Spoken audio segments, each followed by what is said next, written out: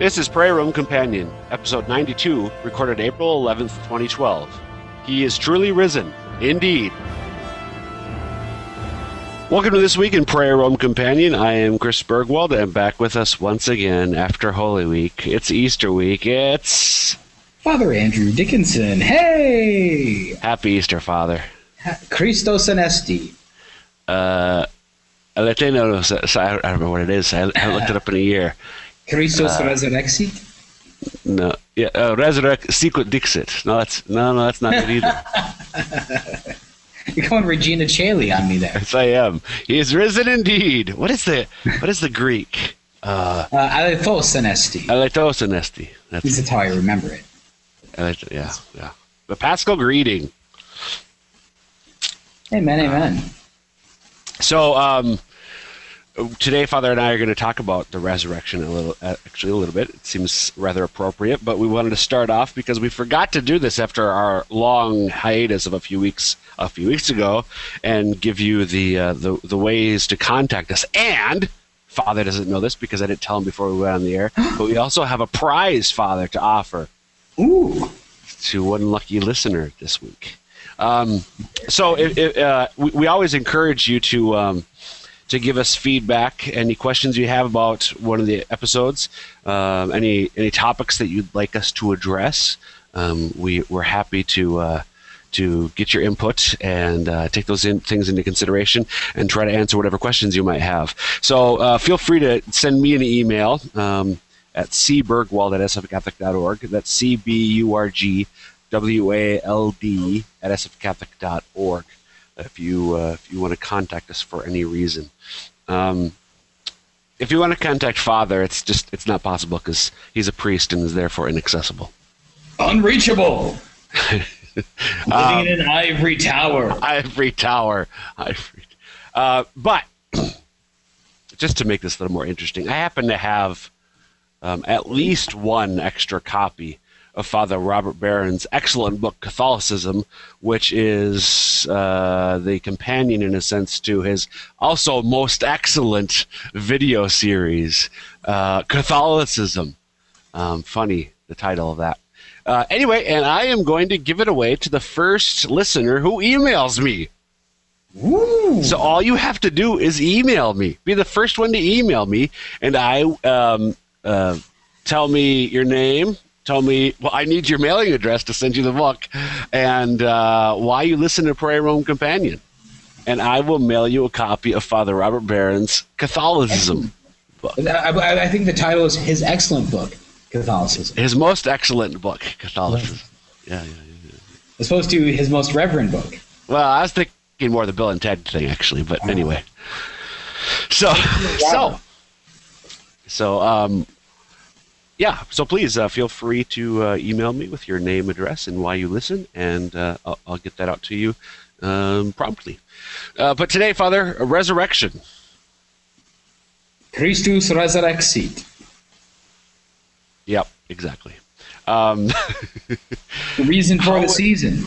The reason for the season. How was just a more pragmatically, so everyday chit-chatty question? How was Easter Sunday Mass, Father? Nice. It's a little different here with the Newman Center because 80% of my parishioners leave for Easter. Yes. So, but at my small mission parish, it was very nice. Actually, I did my first ever confirmation. Got to smear the chrism on someone's forehead, accept them in the church, and confirm them. The husband of one of our parishioners joined the church, and so that was very exciting for us. Did you do that during Mass, or was it apart from Mass? In Mass. Very nice. We don't do an Easter vigil for the parish there, and so we did on Easter morning then. Okay. Cool. Yeah. Did you, I know for priests in particular, Lent, but in particular Holy Week, and especially the Triduum, you've got a lot to do. And even though, maybe you're in a different situation, I know that you still helped out at some of the different liturgies elsewhere. Did you get some rest after Easter Sunday morning? I did. Well, even during the Triduum, I was able to get some rest, at least at night, because as I said, 80% of my my parishioners were gone, so I got some nice sleep. But still, during Holy Week, I managed to hear over 11 hours of confessions. Wow. And so on Easter Sunday after Mass, I had a seminarian who was here with me over the Triduum, and so he and I had a little steak and eggs for lunch, and then I took a nap and went down and visited my mom for the rest of Easter Sunday and part of Easter Monday. So, Nice. Yeah. Good. We with the young kids, even we started going a couple of years ago. Started going to the vigil. I mentioned this last week with Kevin and Renee when you were talking about the Triduum, and it worked out actually pretty well. Our vigil, we had 21 baptisms, but the vigil ended up being about 2 hours and 15 minutes. So it wasn't too long for the kids. Fortunately, went home and they got to watch a movie and have some treats. So trying to do some things to for a little kid, it's hard. It's tough to beat Christmas, but trying to do what we can to build up a Catholic culture and a Catholic sensibility. And so you give them sugar and you let them watch movies is basically what it comes to. Yeah. So anyway. Nothing says Catholic like sugar and movies. Exactly. But one thing we also do is, as part of our prayer during the Easter season, the last thing we do before the sign of the cross at night, when we pray our family prayer, I say, Jesus is risen, and they know we started doing last year, and they remember he's risen indeed. Alleluia. So the resurrection again. That's so British. Indeed. Indeed. I forbade my parishioners from saying "indeed." I said, "We're going to say true. He is truly risen." Really? Yes, truly. What do you have against the British, for goodness sake? I don't know. All right. Could it be the whole years of oppression in the colonial years? I don't know. Wow, oppression. Yeah. Anyway, trying to invade us. We won't. 1776, 1812. And then the Beatles. Just come on. Oh, wow. Then the Rolling Stones are touring again, for crying out loud. And now Adele. There's a new British invasion. Who? Never mind. You're so out of touch. Anyway. Now just remember, nothing is quite so quickly out of date as the up to date. I said you're out of touch, not out of date. So it doesn't work. Anyway. And hard of hearing. Resurrection, Father. So what? So good. So good. So good. All right, so the resurrection. What is the resurrection? Yep. Okay, let's go maybe overly simple. Yep. All right, so overly simple, the resurrection is Jesus, after 3 days lying stone dead in the tomb, by his own power, rises from the dead. He was not externally defibrillated. He was not by someone else's power, but by his own power as the Son of God, rose from the dead. How come the Bible says he was raised if it was by his own power? Well, yeah, God, him. In the Bible? You're supposedly familiar with that thing. You keep telling me. By his power as God. God raised him, Jesus from the dead. And that's just, I think, part of that way of, look at the mystery of the incarnation, the two divine persons in one God. So the human person, Jesus Christ, his human nature, his human soul, his human body, was raised by the power of the divine person. Yeah, oftentimes I think actually it's referring to the Father. You see both. He rose from the dead, but also the reality of the Trinitarian action. He was risen. He was raised. I know you're going to be simplistic. I just had to briefly complicate things. So right at the very beginning, my overly simplistic, you go overly complicated. Exactly. It just makes it more interesting that way. Dream breaker or dream maker? Dream. So Jesus was dead. Some of the theories, people come up with all sorts of goofy ideas or attempts to refute it. Well, he didn't really die. He didn't really die on the cross. Okay. So he was horribly mutilated, bleeding out, stabbed in the side. He somehow managed to crawl Stabbed away. in the heart. Yeah. Crawl away, and 3 days later, hey, as good as new. Woo! No. The other thing, too, I think, it's, and sometimes I think it maybe more popularly, we think of the resurrection as basically returning to the same form of life we have now, except you'll never die again. Right. So oftentimes the point is made. So the point is made, though, that he was not resuscitated. He did not resuscitate himself. He was resurrected. He rose again into a new form of life, a glorious state. Still the same man in his human nature, but in a glorified way, a form of existence different from what it was before. So it was not like Lazarus. Jesus rose Lazarus from the dead, but Lazarus returned to the same form of life, and eventually, later down the road, he died again. But Jesus rose again and will never die again, because resurrection is a completely different thing. Not completely different. It's a different form of existence than resuscitation. And I think sometimes just when we, just a lot of people aren't aware of that nuance, but it's an important distinction, right? Very important. And we're starting to quickly get out of the area of simplistics, but I would like to come back to that. Yep, go ahead. Finish kind of our simplistic thing on what the resurrection is. Yep. Okay. And so, and we see, simple proofs or demonstrations of that by the post-resurrection accounts, where he's walking through walls. He still has wounds on his hands and his feet and his side. Okay, that no longer are sources of pain, but are in some way signs of his glory. Right. Different. Yeah, he can't. Yeah, Lazarus couldn't walk through walls. No. Now, if he was given, he had to be untied, whereas Jesus did not have to be untied. Exactly. Yeah. So a different form of. So how do we know, though? Okay, all right. So resurrection's different form of life. Da, da, da, da, da. Well, that's what you say. Well, how do you know? All right. So he really died, but how do we know that he was resurrected, that he rose again? Well, I think there's kind of two choices. Well, obviously there's two choices. Either he was or he wasn't, right? Right. Let's just look at he wasn't for a moment, right? As some agnostic scholars recently published or purported that the Shroud of Turin is actually is the actual burial cloth of Jesus, but that's what people saw. They didn't see the resurrected Jesus. They saw the burial cloth.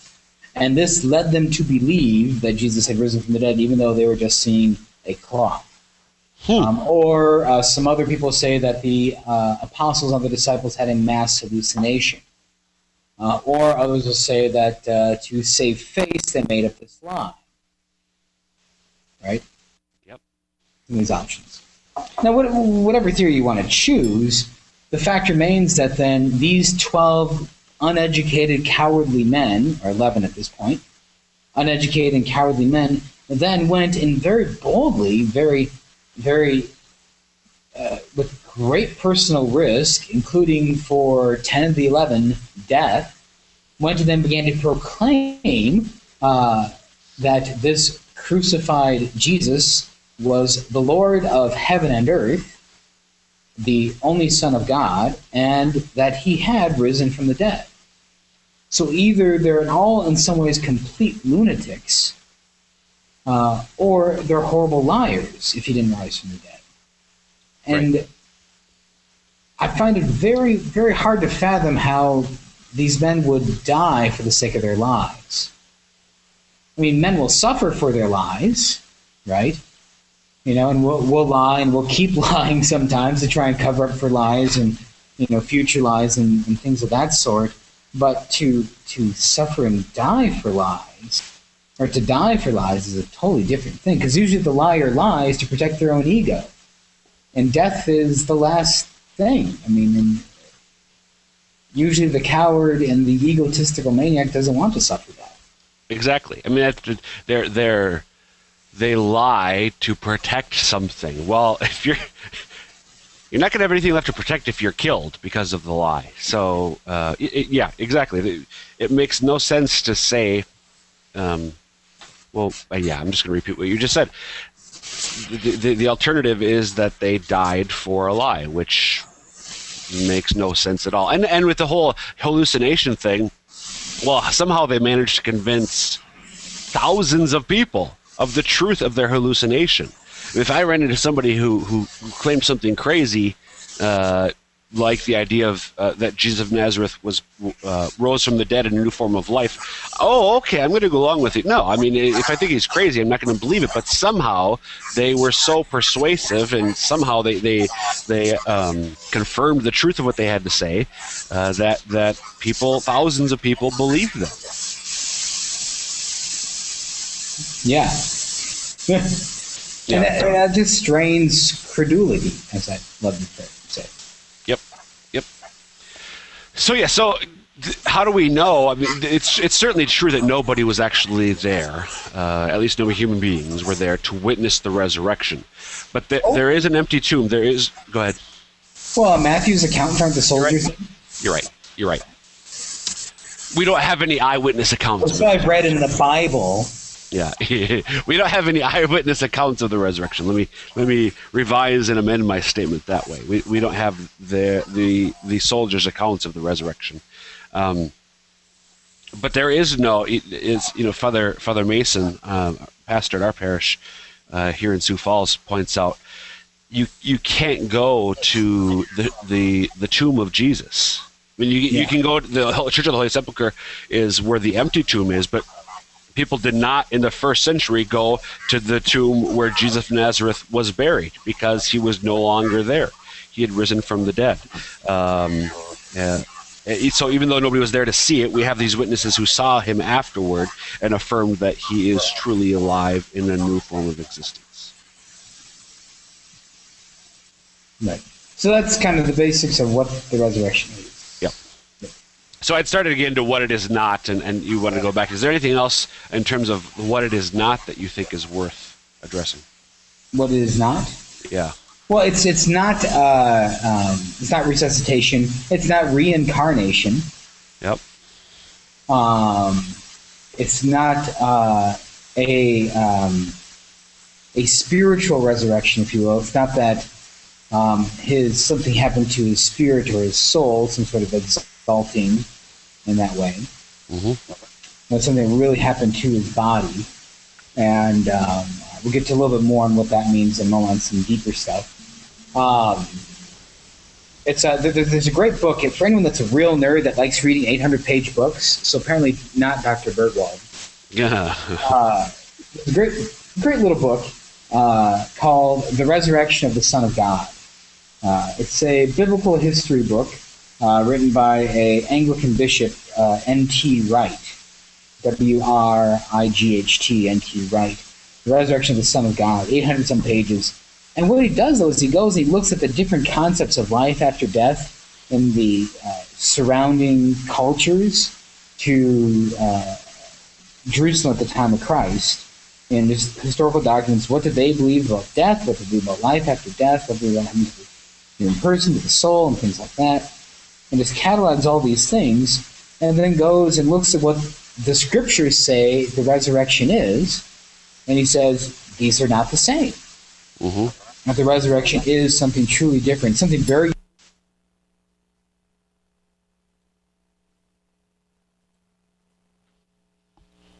Yeah.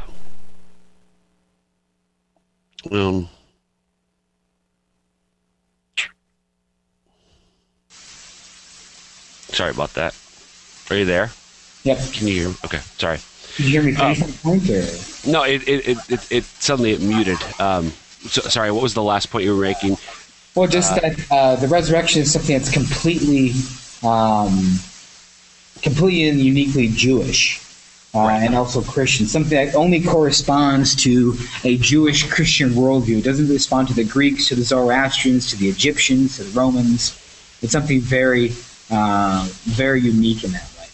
And I think that's valuable because some of the things you hear the angry atheist, the new atheist saying today is that resurrection account, well, that's just taking various Greek myths or other religious myths and applying that to this, but to this particular man, Jesus of Nazareth. But that's not what the resurrection is. As you said, it's something completely new, a new, for lack of a better word right now, theory about human existence after death in human history, right? Right. Yeah, I read that much of the book. Well, then he goes into painstaking detail to show how that isn't, and then show what exactly it is, and what that promises about ourselves. Right. Absolutely. Yeah. Okay. Anything else about what isn't that you think is worth sharing? I don't think so. Okay. So one of the things about the resurrection, because sometimes you do hear some Christians saying, well, it doesn't really matter. The important thing is Jesus' message. Whether or not he actually rose from the dead, you don't have to get caught up in proving that, because the important thing is to love one another. St. Paul in the first century refuted that by basically saying, if Jesus didn't rise from the dead, we're morons. That's my translation. We're all fools. That everything hinges on the truth of the resurrection. If Jesus didn't rise from the dead, then our faith is in vain. I mean, the entire gospel of Jesus Christ, the actual message of Jesus Christ, is maybe not completely meaningless, but loses a good chunk of its value and purpose and meaning if he didn't rise from the dead. The resurrection is central to our faith as Christians. Very much so. I mean, this is at the heart, and it's beautiful that when you look at it a little more, you develop a greater biblical theology, and as you read the scriptures, it's so very Jewish. It's so very much at the core of kind of our Catholic worldview in this way, especially the whole idea that God created the world, and he doesn't want the world to enter into death. And so the resurrection then is that final little shout, that final little victory for creation and life, the life that God created. Right, and it points to and not just the life we have now, not just the life that Adam and Eve had, but this new form, this new state of existence, a glorified state, even greater than what we had now, even greater than what Adam and Eve had experienced before the fall in paradise. That we're meant for more, that we're created for more, even than this life, let alone beyond death. So if somebody said, "What does resurrection matter?" I think that's one initial thing. St. Paul's point, and why is that true? Well, it's because Jesus died for our sins. I mean, if Jesus didn't come just to teach us certain things, he also came to redeem us. And if he didn't rise from the dead, then death does have the victory. Death does have the sting. Sin still does reign.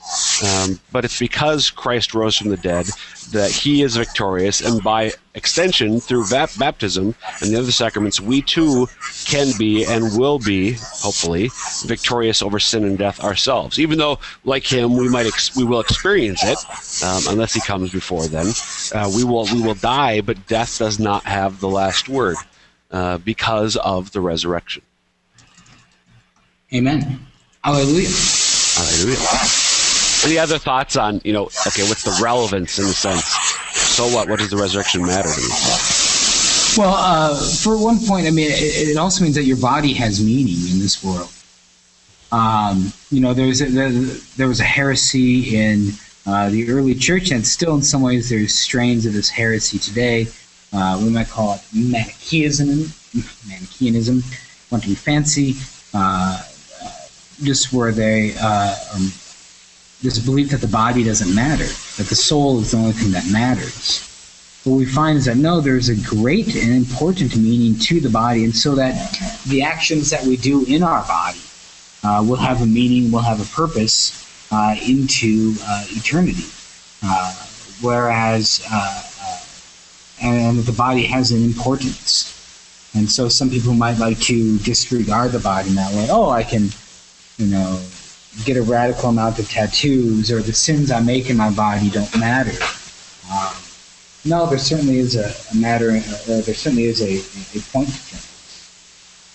Right. I think as a senior in high school when I realized. Hold on, just 1 second. So, that thing we say every Sunday at Mass called the Creed? Yeah. Which I had said every Sunday for all of my life at that point. Let's see, the Creed, this is a new translation. I look forward to the resurrection of the dead and the life of the world to come. So I said that every Sunday, but it wasn't until I realized, my thought was, I think sort of that common, it's in the air, it's in the culture, heaven will be my soul perfectly happy. Exactly, angels on wings, Father's doing the little wing thing. That's not the Christian Catholic understanding of heaven. What you're just saying, our bodies are part of who we are. I don't just wear a body. My body is part of my person, my humanity. We're in a Bergwald suit. What's that? We're in a Bergwald suit. Yeah, exactly. We're in a Bergwald suit. No, I am my body. I don't say, I'm looking out the window right now. I don't say, oh, my body's looking out the window. My eyes are looking out the window. No, I am looking out the window. Yeah. I am this union of body and soul together, and the centrality of that is demonstrated, as you were noting, by the resurrection. Well, and also the very neat point as well that we often feel frustrated right now in earthly life by the fact that our body doesn't always do what our soul wants, or our body and our soul seem to be at odds against each other, especially maybe our passions, our desires, kind of at odds to the desires of our soul. I don't want to cheat. I don't want to hurt this person. I don't want to do this bad thing, but the appetite of my body says otherwise. Do it. The promise of the resurrection says that there'll be a time and an aspect wherein in my body, I'll be able to, my soul, my body will be in union, be able to do those things. Right. Absolutely. It's a very beautiful process. Yep.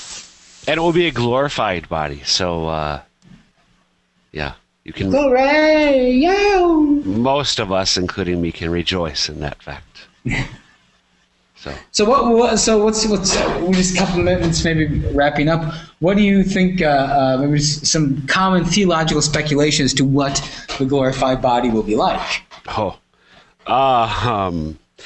you already alluded to, we see some of it in Jesus, in the fact that he was able to appear in the midst of the disciples. That's been understood different ways. Does that mean did he pass through the wall, or can he just sort of transport himself immediately to wherever? So could I, is it sort of like the Star Trek transporter on steroids? I can think myself where I want to be and be there instantaneously.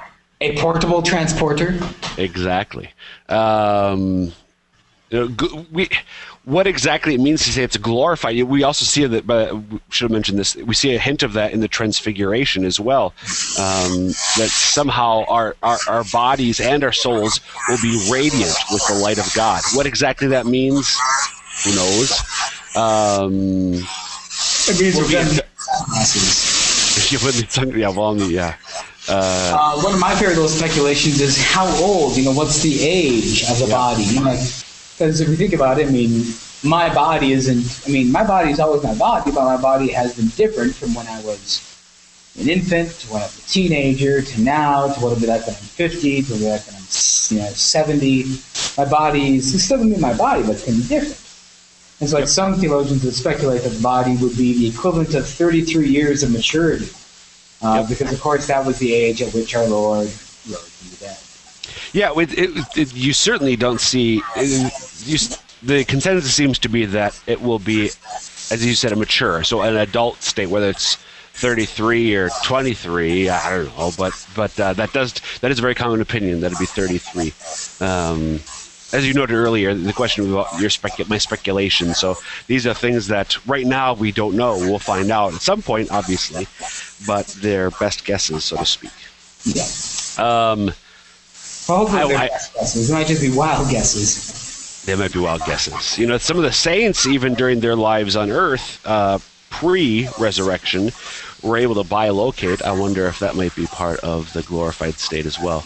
That'd be kind of cool. Yeah. So, I know someone who has a story of encountering a bilocating saint. really? Yeah. A priest who encountered Padre Pio. Okay. Yeah. Yep. Two Anyway, places at the same time. So, anyway, yeah. So I guess in the end, we'll hopefully find out one day. amen. Hallelujah. Hallelujah. All right. Anything else, Father, or we call it a day? Christus resurrexit. Eat some candy. Amen. I myself am enjoying peanuts, nuts, and other legumes that I gave up during Lent. Other legumes. And for those of you who do try to observe Fridays, every Friday is a day of penance, and whatever you do that, remember every day of Easter week is a solemnity. So this Friday is a solemnity. So rejoice in the resurrection and celebrate and keep the penance for the following Friday. Yes. Yeah. So anyway, with that's it. Again, if you have any questions, feel free to email me, cbergwald@sfcatholic.org. Until next time, God bless. Alleluia.